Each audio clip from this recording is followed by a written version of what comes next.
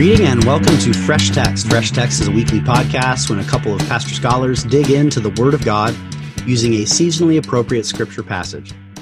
We hope that it will be enjoyable and edifying for all, and especially that it would be equipping for pastors or teachers or other leaders who might be working on sermons or lessons in the upcoming weeks.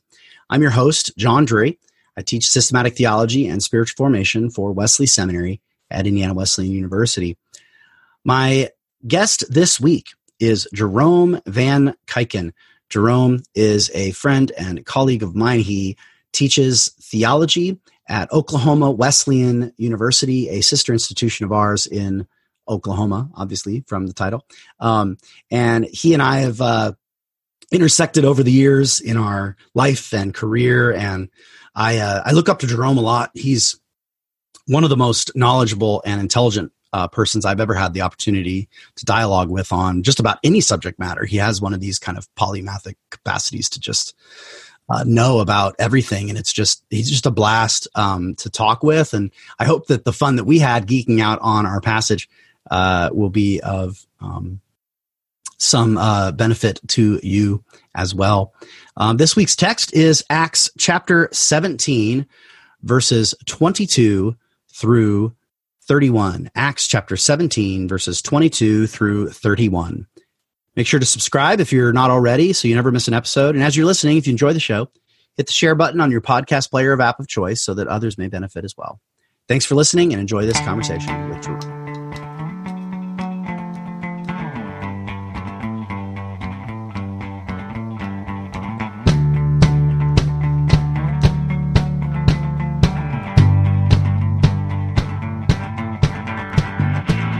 All right, so let's turn in our Bibles to the book of Acts.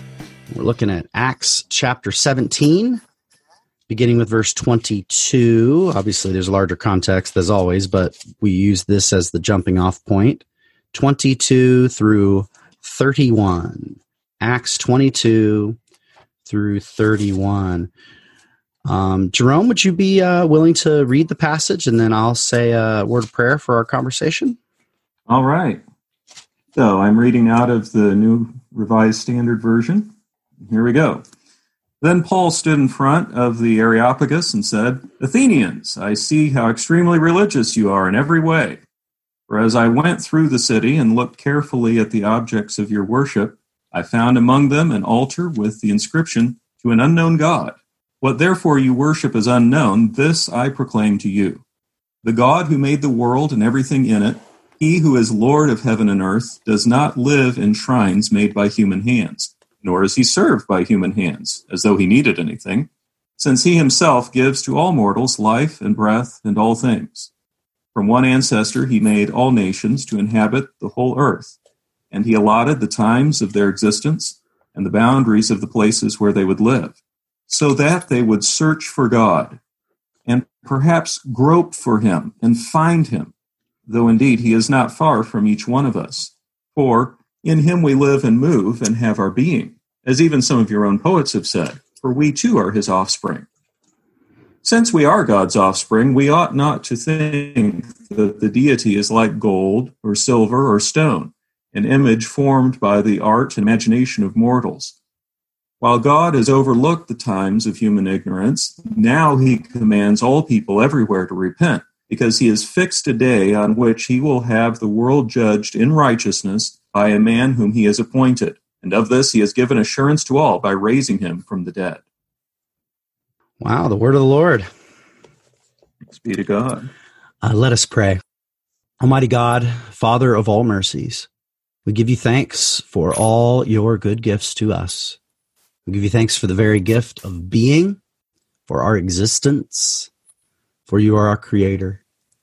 Even when things are turbulent and chaotic, the fundamental fact of our being remains a gift. And so we give you praise and thanks for our existence.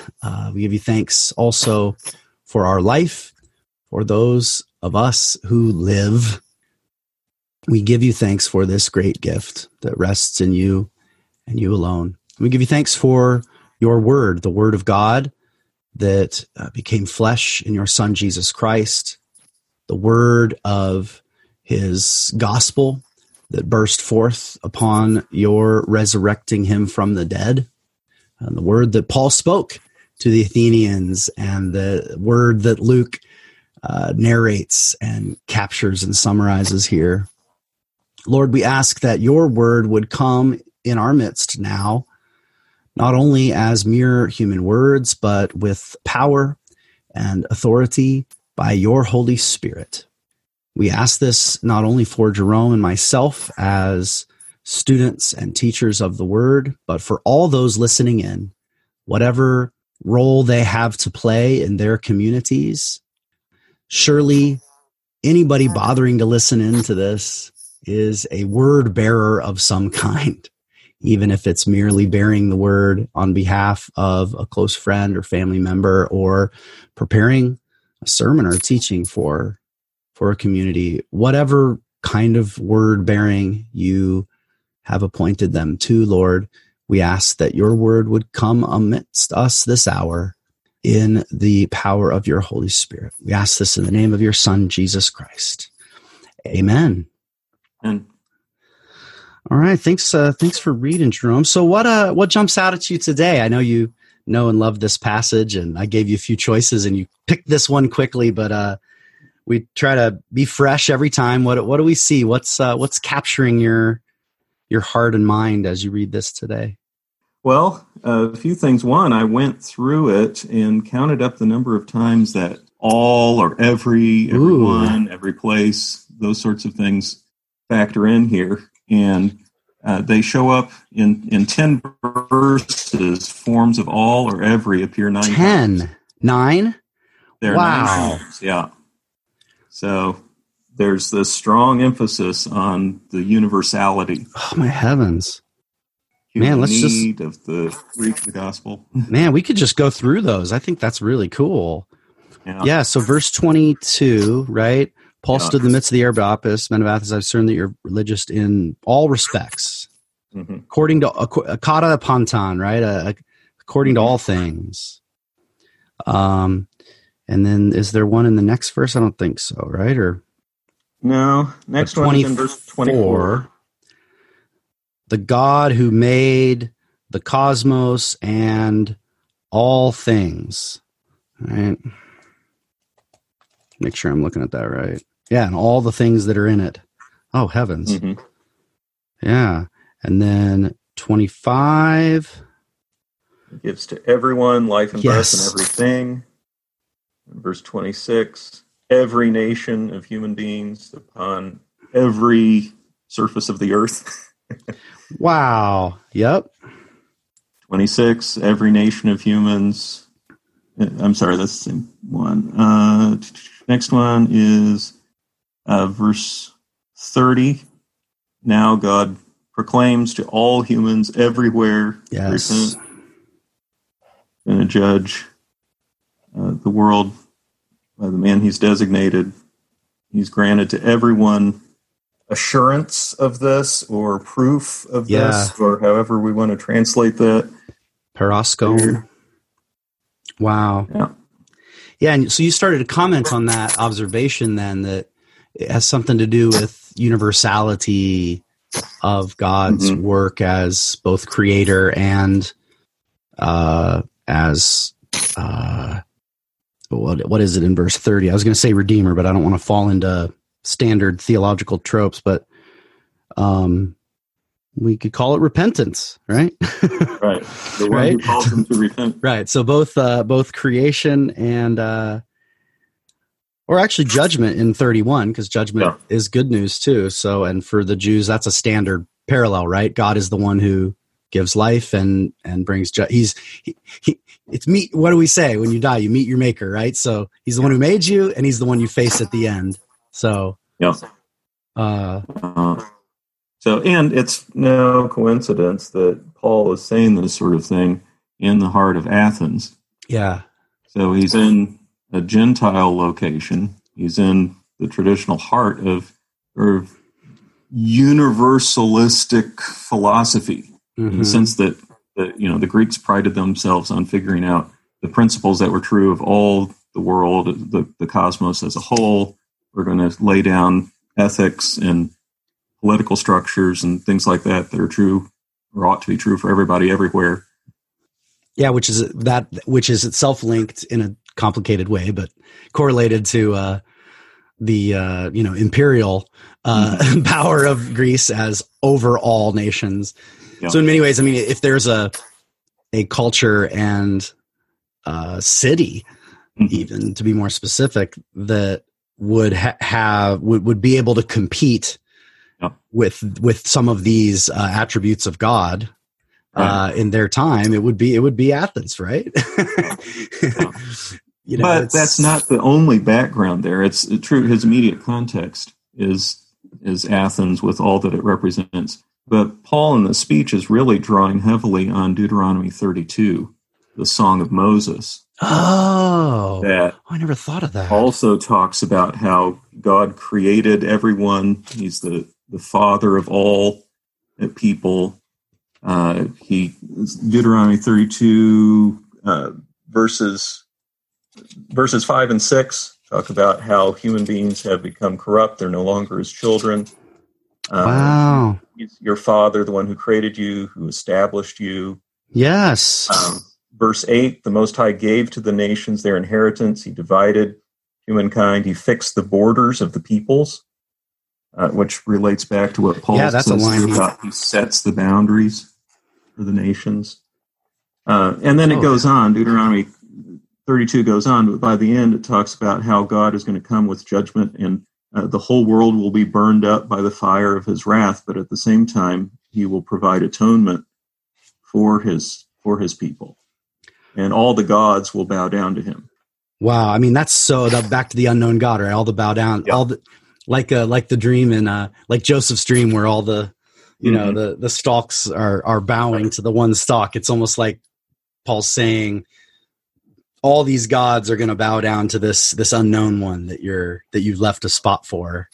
Right. That's so helpful. That Deuteronomy background is really helpful for pushing against a tendency to read this passage as a kind of, for lack of a better term, a kind of unbridled natural theology or something, right? Like it's not like he's just, let's see what we can learn from the Athenians. Like it's actually kind of the other way around. He's saying, let me tell you what you don't know. Yeah, I'll quote your poets. Of course, because God is from all, we would expect to find signs of his truth spread about. But the clincher is not just that the generic God happens to be the father of Jesus, but the God of Israel.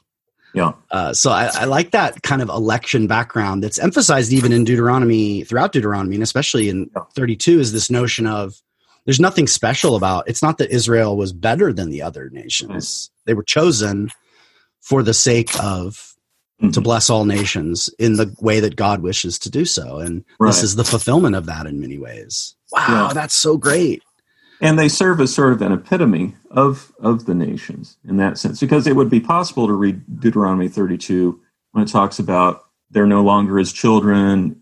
Don't you remember he was your father who created you, as being specific to Israel. Israel is God's creation. Israel is as the children of God and that sort of thing. But Paul, in this passage, seems to broaden that out. And whatever is said of Israel is, in miniature, what's true of the relationship between God and the whole world. And then, of course, it narrows down even further to Jesus as the faithful Israelite, as Deuteronomy says, as N.T. Wright would talk about. Israel in miniature. Jesus encapsulates what Israel was meant to be, and indeed what the world was meant to be. Yeah, and I guess that brings us to kind of one of the deep sort of theological questions, is in a way the kind of relation between those three aspects, right?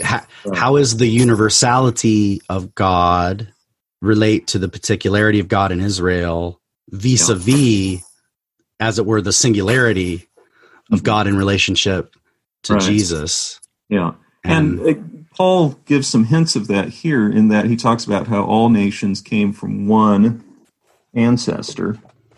And then at the end, he introduces, again, that's one man who is through whom God will judge the world. So there's an Adam Christ typology going on here. Yeah, where's the one ancestor thing? I believe you. I'm trying to remember where it is. Right. Verse 26, from one ancestor, one man, one person, he made all nations. That's ambiguous, though, isn't it? It is. But if you go back to Deuteronomy 32 in the Septuagint, which assumedly is what Paul would have been using in the background, verse 8 of Deuteronomy 32 actually names Adam when he divided the sons of Adam. He fixed the borders of the people. Was that 32:8 you said? Yeah, 32:8 in the Septuagint. Wow, that's really, really good. Well, let's take a quick break and come back and dig in a little deeper. Okay.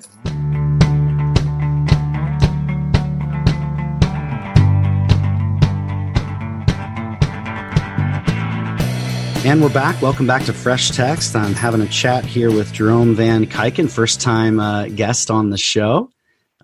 Glad to have him here. We're looking at Acts chapter 17, verses 22 through 32, I believe. Yeah? No, 31, I guess. Yeah, so as we continue to explore, and we can feel free to, we've already jumped around a bit looking at Deuteronomy, looking at the context of his conversation here, but feel free to, we can take this conversation wherever you want it to go. I don't have a very specific agenda. We'll land the plane in the third section and talk sermon starters, but right. Yeah, so go ahead. The Adam Christ thing. Tell me a little bit more about that if you want. We can go brief on that and then go wherever you want to go with it. But oh, yeah. Well, we know from Paul's own writings that he operates with this Adam Christ typology all the way through. Everybody comes from Adam, and he represents the problem of being subject to the law of sin and death. And then Christ is the one who comes along and fixes that problem and reheads the human race in himself. And so you see that, I think, subtly here. Yeah. But yeah, it wouldn't make sense to make it explicit. They wouldn't be able to track it. Yeah. Yeah. Yeah. But even his claim that everybody came from one is flying in the face of what the Greeks would have thought of themselves. Right, as descended from, their own kind of unique Olympic kind of, okay. Oh, yeah. So they even use that language of, it's funny, because sometimes we'll use the language of Adam. Sometimes Adam Christ typologizing, when Gentile Christians use it, can actually be a way of accidentally, or sometimes even intentionally, sidelining the covenant with Israel, right? As if that's a detour, right? Rather than the plan. And how many times have I heard sermons refer to like Genesis 12 as Plan B, which I just makes me want to puke. But what I'm hearing you say is, and I'm teasing it out, so push back if I'm mistracking you, but like there's almost kind of as proper typology works, it points both directions, right? So you actually get a sense of which the vision that Israel had of all the nations coming from one person was itself, it follows the same logic of election. Just as all the nations are blessed through one nation, and then messianically all humans are blessed through this one Messiah. So also it's fitting that all flesh is in relation to God as their creator come from one human. And that isn't, you're right, that isn't actually the standard view of especially imperial powers who tend to think of themselves as exceptional in origin and therefore divinely appointed to dominate the barbarians, right? Yeah. Man, I never thought of the power of Adam Christology as pushing against that. Yeah. Well, and in the early modern period, then, for instance, when the discussion of polygenism, the human race as not being just one race, but a variety of races that have sprung up various times and ways, that becomes used to justify a racially imperialist agenda. Yeah. So colonialism, imperialism, this is the kind of universalism that I worry about. Right. You know what I mean? This is the kind of, this may be uninteresting to some of our listeners, but I know you'll at least get a kick out of it, Jerome. But like, I had a friend once in grad school said, we were talking, I was having a conversation, me and my friend Matt and him, and he said something about, well, that's the problem with you Bardians. And for the listeners, Jerome knows I study Bard. Jerome studies Bard too in a different way. And so it's a history, but, and very relevant to a passage like Acts 17. It raises these worries, right? But, he said, that's the problem with you Bardians. You always think the Nazis are around the corner. And me and my friend Matt at the same time said, but they are. and that's what I mean when I, not to bring up the Nazis, sorry, but the notion of a certain kind of view of the world as kind of stratified, and there's certain sort of races or cultures that have their own kind of origin story. However that's framed, whether it's framed evolutionarily or mythically, as it probably would have been for a lot of Greeks, how tied that is up with colonialism and imperialism and the kind of bad universality. Right. And so that's what's so interesting that we started this conversation with the all, the nine pawn, P-A-N, Panta or pawn. It's such a bummer, by the way, that all is so tiny in English type. It's this A and these two skinny L's. So it's almost the size of like at, it's like this tiny word. And whereas in Greek, it really stands out more. Panta, it's this big, just visually. Yeah. I wonder if that has an effect on sometimes even the way we read the New Testament in English. It makes all this kind of small little adjective rather than this. Right.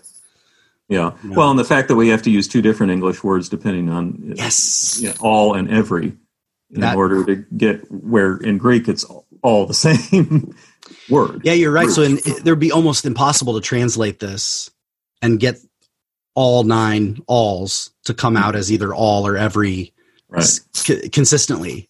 And it still sound like English. Although I'll sometimes do it, I'll call it the all things instead of everything. I'll just say with the dash, to kind of, or I capital the all sometimes just to try to draw attention to it when it's thematic, and to see Paul as, on the one hand, yes, he's presenting an all that's inclusive of these Gentiles and these Greeks, but it's a critical inclusivity though that's saying it's a different vision of how universality works. Yes. Right? It's a vision of oneness that comes from the one God, not the many gods, that comes from the one human race, not the competing races, that comes from the one nation of Israel, right? Mm-hmm. And just goes to show how much the election of Israel is fundamentally not a kind of racist colonial enterprise, but precisely its correction, its counter by God, Yeah. Well, thank you. That really helped me think through some of these issues that the text was raising, at least in my brain. And again, for all listeners who if they kind of faded out there, maybe we'll go in a new direction now. But Jerome, where else did you want to go? You were about to say something when I cut you off earlier. Was there something else that was drawing your attention? Oh, well, just real briefly, this idea that he has of God puts people where they're at so that they might reach out for him, grope after him. That sort of language actually doesn't come from Deuteronomy 32. It comes from Wisdom of Solomon. Yeah. So I have 13:6. Is that what you were thinking of? That's the one I had in my. Yeah. And so I do think Wisdom of Solomon is a helpful background for understanding Paul's thought, not just here, but in Romans as well. Yeah, the layers here are so cool, right? Especially because Wisdom of Solomon is both wisdom literature, but has some apocalyptic twists, right? Occasionally. Yeah. The way the word of God comes out leaping forth like a sword, so there's some, and obviously the last note here is very apocalyptic. It's God is coming to judge, and his resurrection is, and it's kind of neat to see Paul, as remembered by Luke here, engaging in this kind of, it's so cool, right? He's got this kind of, these points of contact with the Gentile poets, the Greeks, starting with their unknown God, and then kind of moving to groping which kind of fits a kind of Jewish conception of what the other nations are up to. Right. But all kind of in this deeper Deuteronomy framework. And Deuteronomy is really key in the book of Romans too, actually. Yeah. So, I mean, there's some key quotes and even some allusions. So the thought that like all of a sudden this sermon, which seems the most at first glance, given his at least initial kind of like positive gesture towards the pagans, seems very un-Pauline. If all you did was read this and read most of Paul's letters, at first glance, you'd be like, this isn't Paul. Luke's putting words in his mouth. I used to think that, in the old days. But the more I've studied this passage, and even today, you're converting me even more to kind of see that the deep structure of the sermon is very much Pauline. It's this Deuteronomy, this wisdom of Solomon, this picture of election, of the all coming through the one. Wow. Yeah. Well, that and wisdom then helps. Yeah, that helps a lot.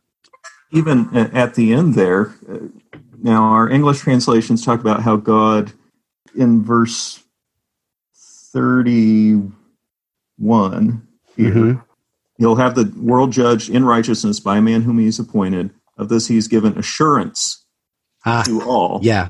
Well, of course, in Greek, that's actually pistis. Yeah. There, and there is no to all. It's just he's granted assurance. Well, excuse me. There is. It is. It's just it's a word later. Yeah. Pasin. But piston, paroxgon, pasin, anastasis, autun, ek necron. So faith having been given, having been provided to all, right. in resurrecting him out of the dead ones, right? Would that be kind of So piston. If you look at that last line, it's almost an outline of Romans 1-8. Oh heavens! Oh my goodness! Oh my goodness! That's genius. Have you written this somewhere? That's brilliant. No, I just recognized that working just on now this passage this past week. Oh, that's brilliant. In this one man whom he that designated as the same verb in Romans 1, right? In Romans 1 verse 3 or 4, when it says he's designated by resurrection as the Son, and then the faith that goes to all. Yeah. And it's that notion of faith as something that God does, that then also invites us and our faith. Holy moly, that's cool. Wow. Yeah, and the judgment to come, even the very first half of the sentence is the judgment. Right? Is that what you were kind of meaning? That's kind of the opening, like chapters 1 and 2 and 3, they're kind of judgment's coming, right? The kind of well, and the righteousness by faith. Wow. In Christ. And of course, in Greek there, it's in the man he has appointed. Yep, in. And I think that's better, actually, to leave it in, to leave the ambiguity. Because even judge can be translated rectify. I like to translate it that way. And justification as rectification, just for fun sometimes. Right. Because it's making right, right? Making things right, which includes punishment, condemnation, but also affirmation, recognition, correction, right? It's including all these different things. Right. Yeah. Dude, that's brilliant, man. That you're right. That's just like the whole argument of Romans. Jeez, that's cool, man. That just blew my mind. Well, and the negative view of the human response, and particularly Gentile response to God's revelation through the things that have been made in the early chapters of Romans, have sometimes been played off against what seems to be a positive view of natural revelation here in Acts 17. But I think, again, if you go back to Wisdom of Solomon 13, both the precedent for what Paul says in Romans 1 and 2 and what he says here in Acts 17 are both there. And the fundamental logic of it is all in the doctrine of election that comes forth in Deuteronomy, especially in chapter 32, right? So, I mean, that's the background structure. And I mean, wisdom was a new way. Obviously, Israel had to rethink its own election in the diaspora, which is what you see happening in wisdom. But it's not like they say, oh, maybe we weren't special after all. Maybe we were just good people who followed the law in our hearts that's on everyone else. Like the Jews didn't go for that option. Even Wisdom of Solomon doesn't do that. It has moments that you could take that way, but it's not the overall gist, at least not how I would read the book. And for those who listen in and you're like, Wisdom of Solomon this is one of these Deuterochronicle, one of these Greek books written in the so-called intertestamental period. As I was growing up, I heard it as the 400 years of silence, which I didn't know was like a anti-papist Protestant trope. But these Greek, these Hellenistic Greek Jewish texts that were produced in the period prior to Christ and Paul in that whole century, and some of which appear in Greek Orthodox and Roman Catholic Bibles. So I know you will know all that, Jerome. That was just for some of our listeners, like, what are you talking about? Wisdom of Solomon. Is this Song of Solomon? Is this Proverbs? No, it's this other book that was written much later. And I would stress for our readers, our listeners, that regardless of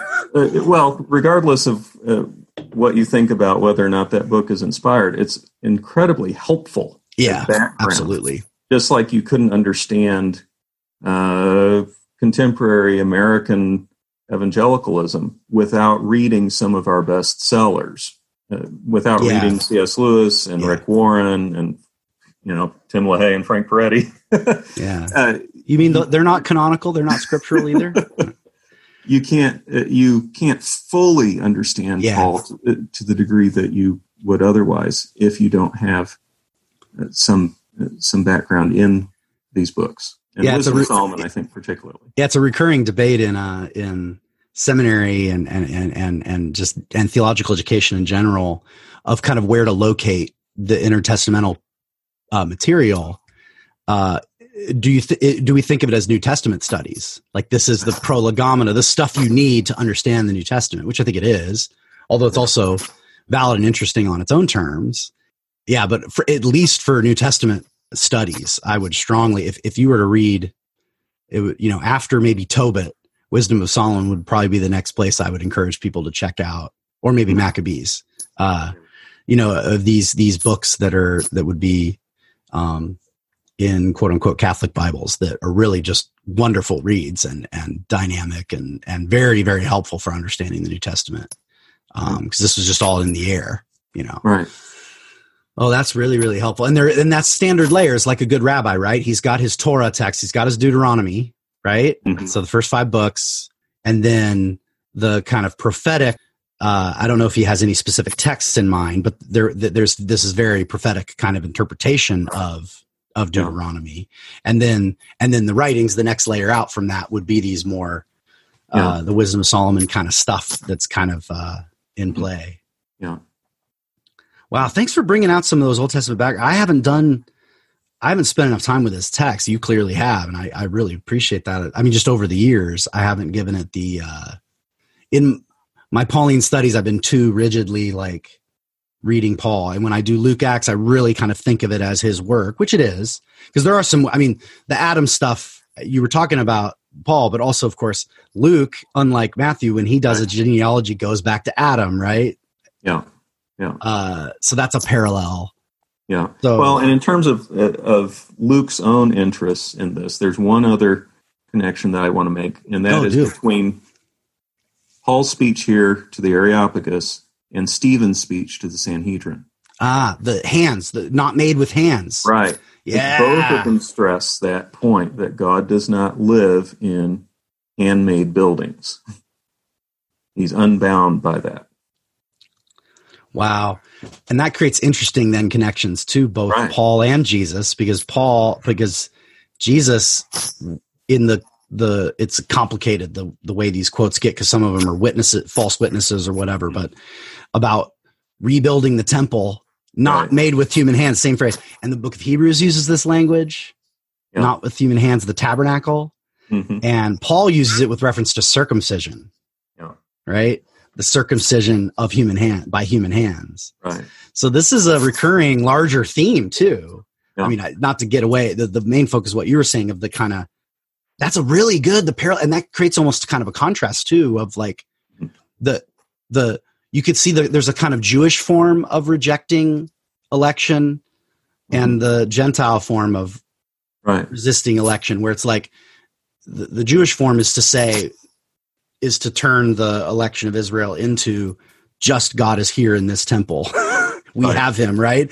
And which is really just a mirror image of Greek style imperial universalism. It's just not being imposed on others the way that the Greeks do.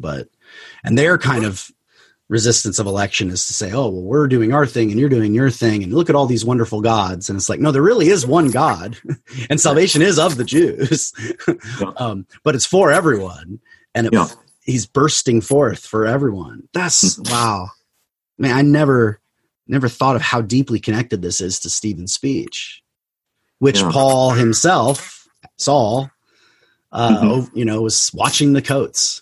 Right. Yeah. Yeah. And so to give those speeches, for Stephen, he's addressing the Sanhedrin, the Supreme Court of the Jews in Israel. Yeah. Their highest religious and political body. Here, Paul is addressing the court of Athens, because the Areopagus had some legal control over what you could teach in Athens. Oh, heavens. Oh, that's so helpful. And so, Rome may be the political and military center of the world of Paul's day. That's where the whole book will end. Right. So in that way, that's relevant, right? Yeah. Athens is its intellectual center historically. The center had actually shifted down to Alexandria. This point. But it's still symbolically, yes. Just like Jerusalem was no longer the center of Jewry either. Right. Yeah. Babylon, Alexandria, Antioch, Rome, these were massive Jewish communities that were in many ways more influential, like Wisdom of Solomon, probably written in Alexandria, and the Babylonian Talmud. The standard rabbinic Pharisaical Judaism is as much happening in Babylon and Antioch as Jerusalem. But Jerusalem's still the symbol of the center of Jewry, just like Athens still the symbol in terms of the symbolic story that Luke wants to tell here, which is from Judea, from Jerusalem to Judea, Samaria, to the ends of the earth. This is the ends of the earth side more so than the... Oh, that's such a deep, deep insight, Jerome. Thank you for that. Oh, that's great. Well, let's take a quick break if we can and come back and do some sermon starters. Right.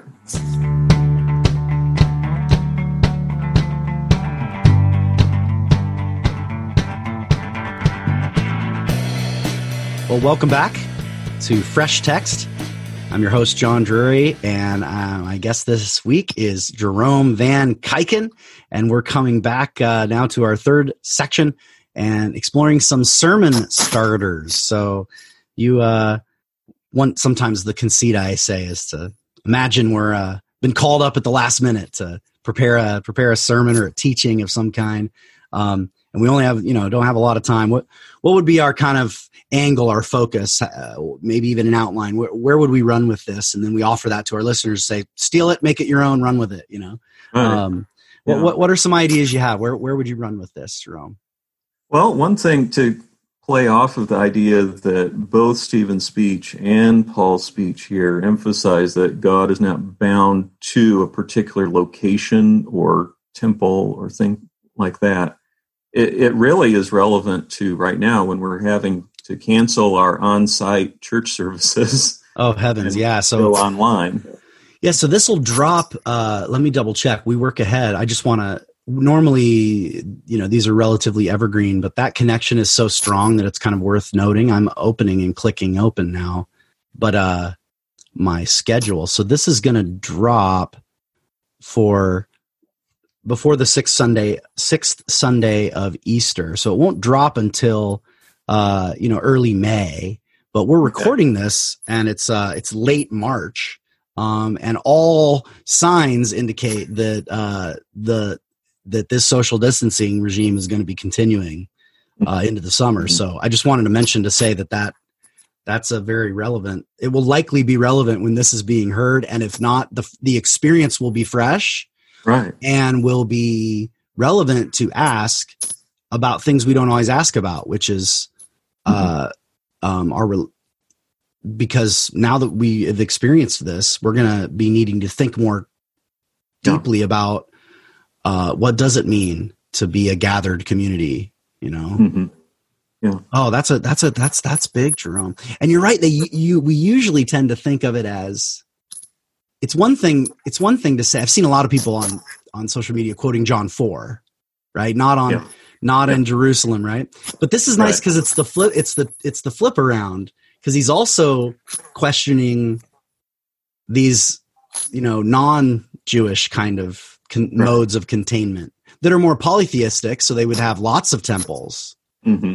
Right. And it's not, we're not going from one temple to a bunch of temples. We're not going, right. We're going, he's challenging the whole notion of containing God. Right. Right.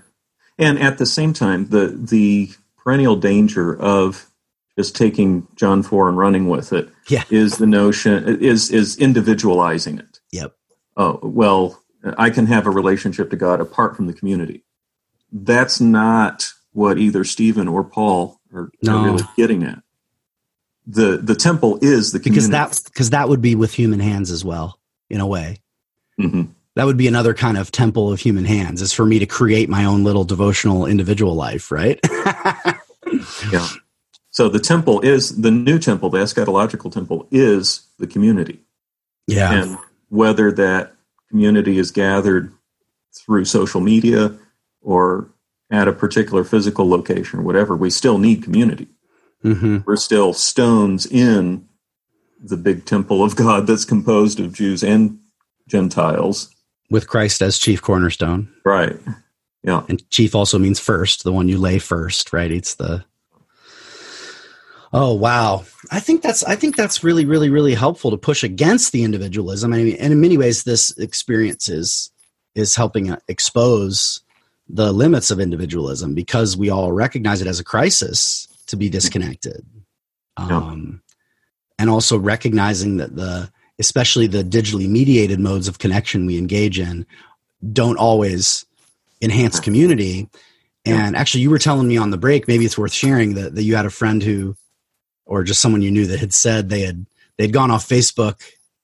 They had taken, what was it? Tell it.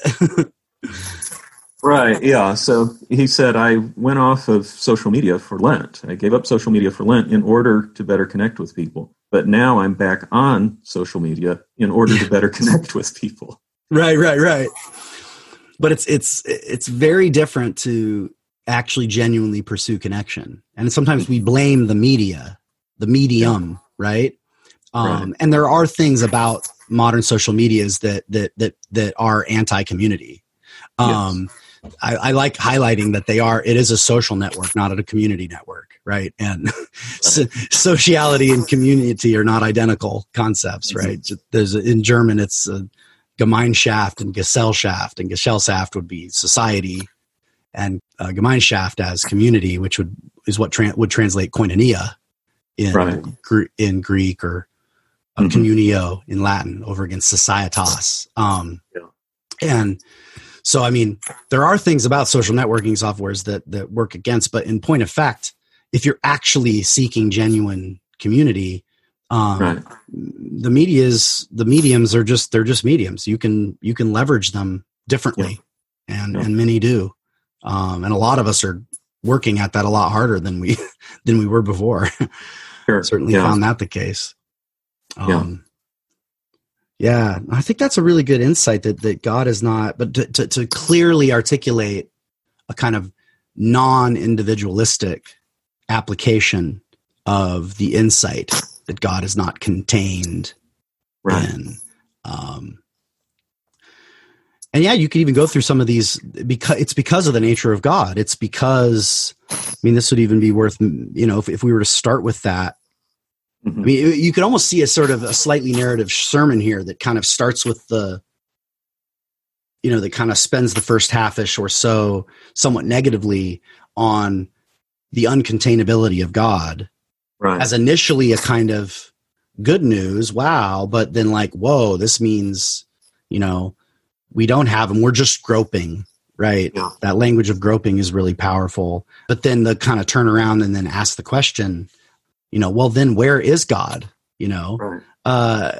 because you could, that's what you could do. You could, you remember the Lowry loop, the oops and the, like it gets kind of worse and then it gets better, and a good sermon tends to have that flow, right? Whether it's on purpose or not, but you can almost kind of start with a kind of, the initial tension could just be that God is not, contained in these temples as we have experienced or are experiencing, depending on when someone hears this and whether they use it or not, with reference to the COVID-19 crisis. But then descending that more, say, but okay, it's okay. We can just kind of have our own individual or kind of family worship or whatever. And it's like, not actually. And then make the point you were making about how it's the community gathered is the new temple, not just my own hidden little creation.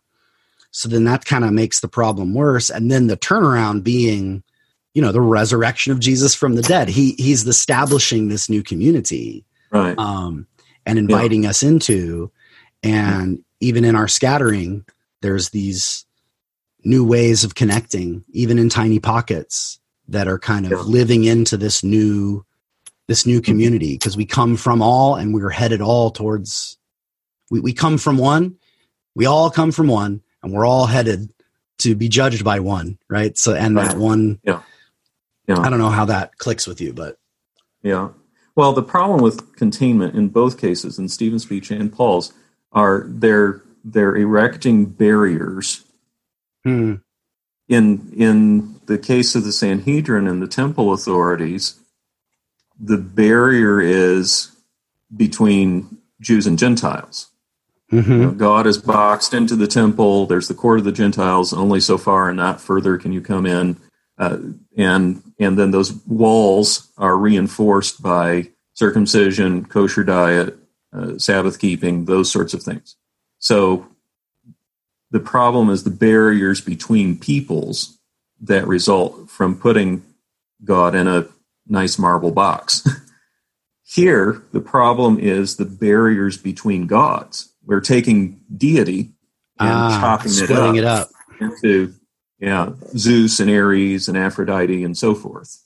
And so the resurrection of Christ tears the temple curtain from top to bottom, and it also demolishes the barriers between the various attributes of God that have been turned into little deities of their own.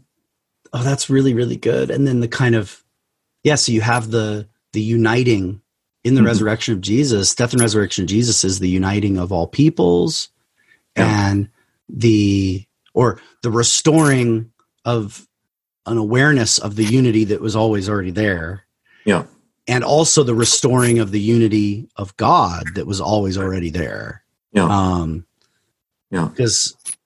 oh man, that's so good. And to bring it into, this may be helpful for a sermon or sermon illustration or something. N.T. Wright's book, Simply Christian, uses 3 basic worldview models.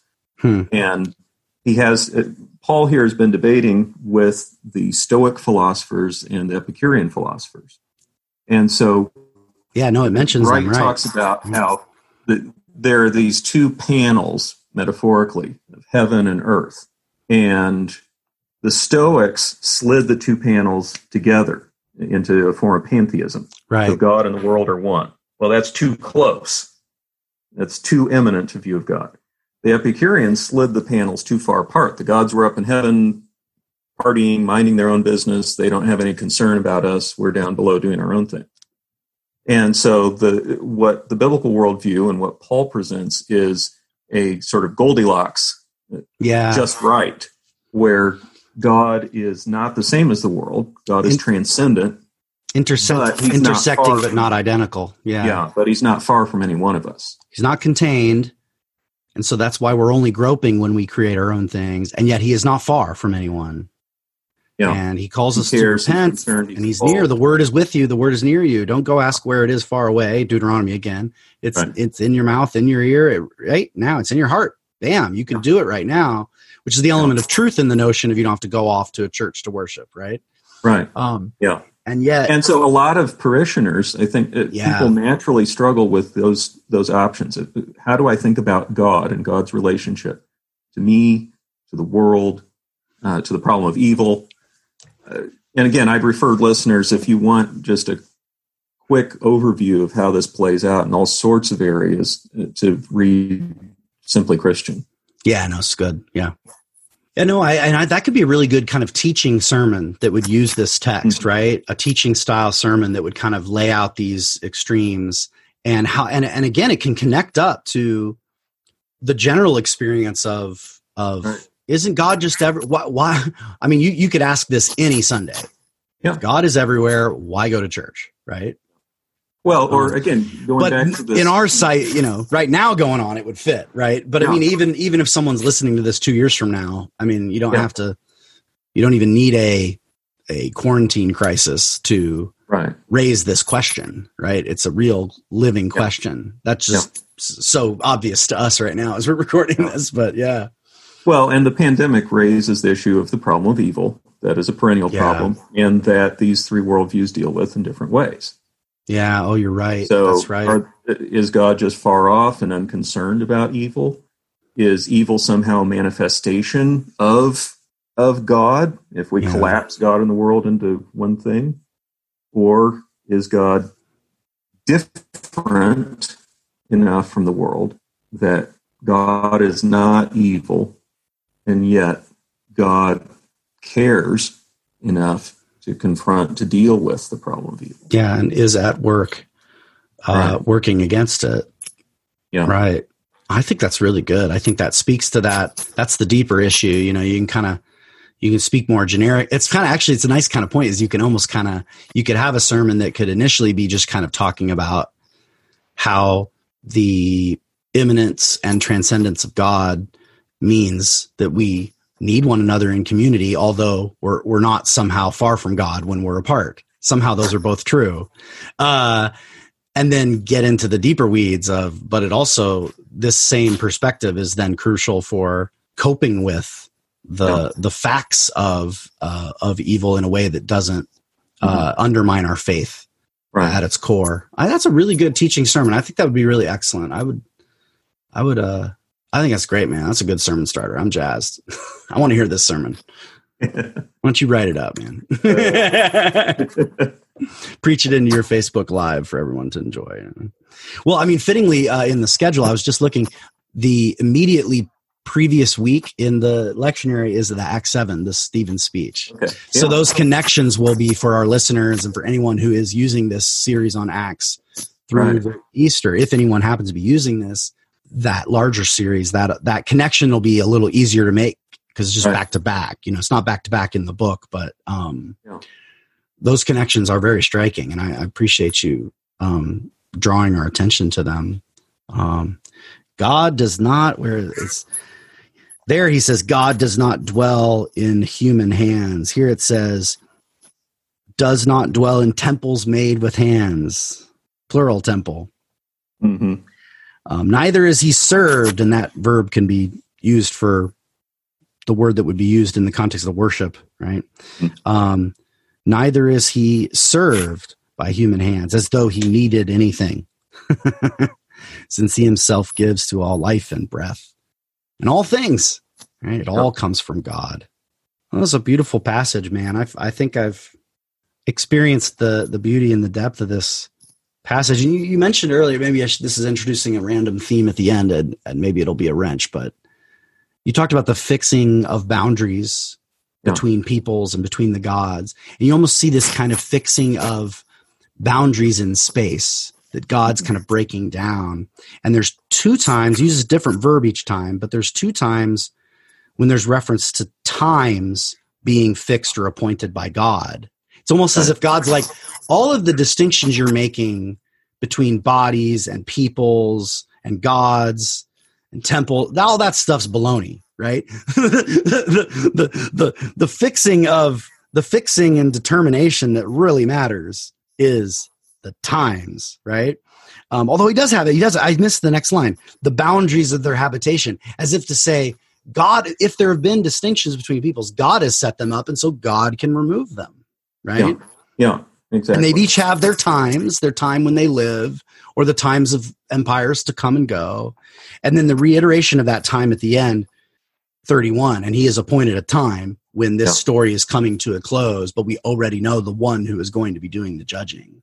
So this kind of reassertion of God's authority over the ways that we divide space and time, right? Which again fits to our context right now because we're having a whole new relationship to our own space and time in the chaos, and recognizing, all of the cosmos that we've created, all the order and structure that we have of work and life and school and all this is all just stuff made with human hands. It's not really ours. It was all divine gift, and it can all be removed, and a different appointment can be established, Right. Yeah. So it's a time of repentance. What does it mean to change our mind, to turn our thinking around in a way that corresponds to the times and places that God has set rather than just our own? Yeah. I just got excited. That's my sermon. What was that? There are echoes of the book of Daniel there, definitely, too. Daniel 2, God sets the times of the nations and the empires. Yeah. And then Daniel 7, where it all culminates in divine judgment by the Son of Man, one like a Son of Man. Right, and the statue with the different. These are each of the times of the different. Right. Oh yeah. I see that. Oh, that's good. Well, and the Daniel connections with wisdom are striking. Yeah. Daniel was one of those borderline texts too, in terms of the intertestamental Protestant Bibles that are most Christian Bibles that group the major prophets together. Kind of obscures the fact that, like in the Hebrew Bible, you have Isaiah, Jeremiah, Ezekiel, and the Book of the 12, and then Daniel's hanging out over. Daniel and Lamentations are hanging out over with the Psalms and all the poetry, and the fact that it was in Aramaic is probably what sealed its positive fate. Unlike wisdom was only in Greek, so it was pretty guaranteed that it wouldn't be treated as legit on the same level. But sorry for that little random historical fact to end a podcast on. But alas, this is why I prefer teaching and podcasting, because I'm just really bad at endings. And I sometimes like to joke that, if there is a distinction between teaching and preaching, it's mostly that. It's that sermons have to land.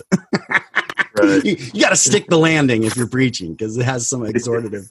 Whereas this is all just teaching information for our listeners, and I hope that they've found it somewhat beneficial, and hope you have found things that you can run with or explore for yourself. Big thanks to you, Jerome, for the time that you've given. Any last thoughts you wanted to slide in before we wrap up? Not really. It's been a pleasure. Awesome. Thanks for having me on. Oh, yeah. Thank you so much, Jerome. Thanks for the time you've given. Thanks to Todd and Eric for all the production work they do. I can't imagine doing this without them.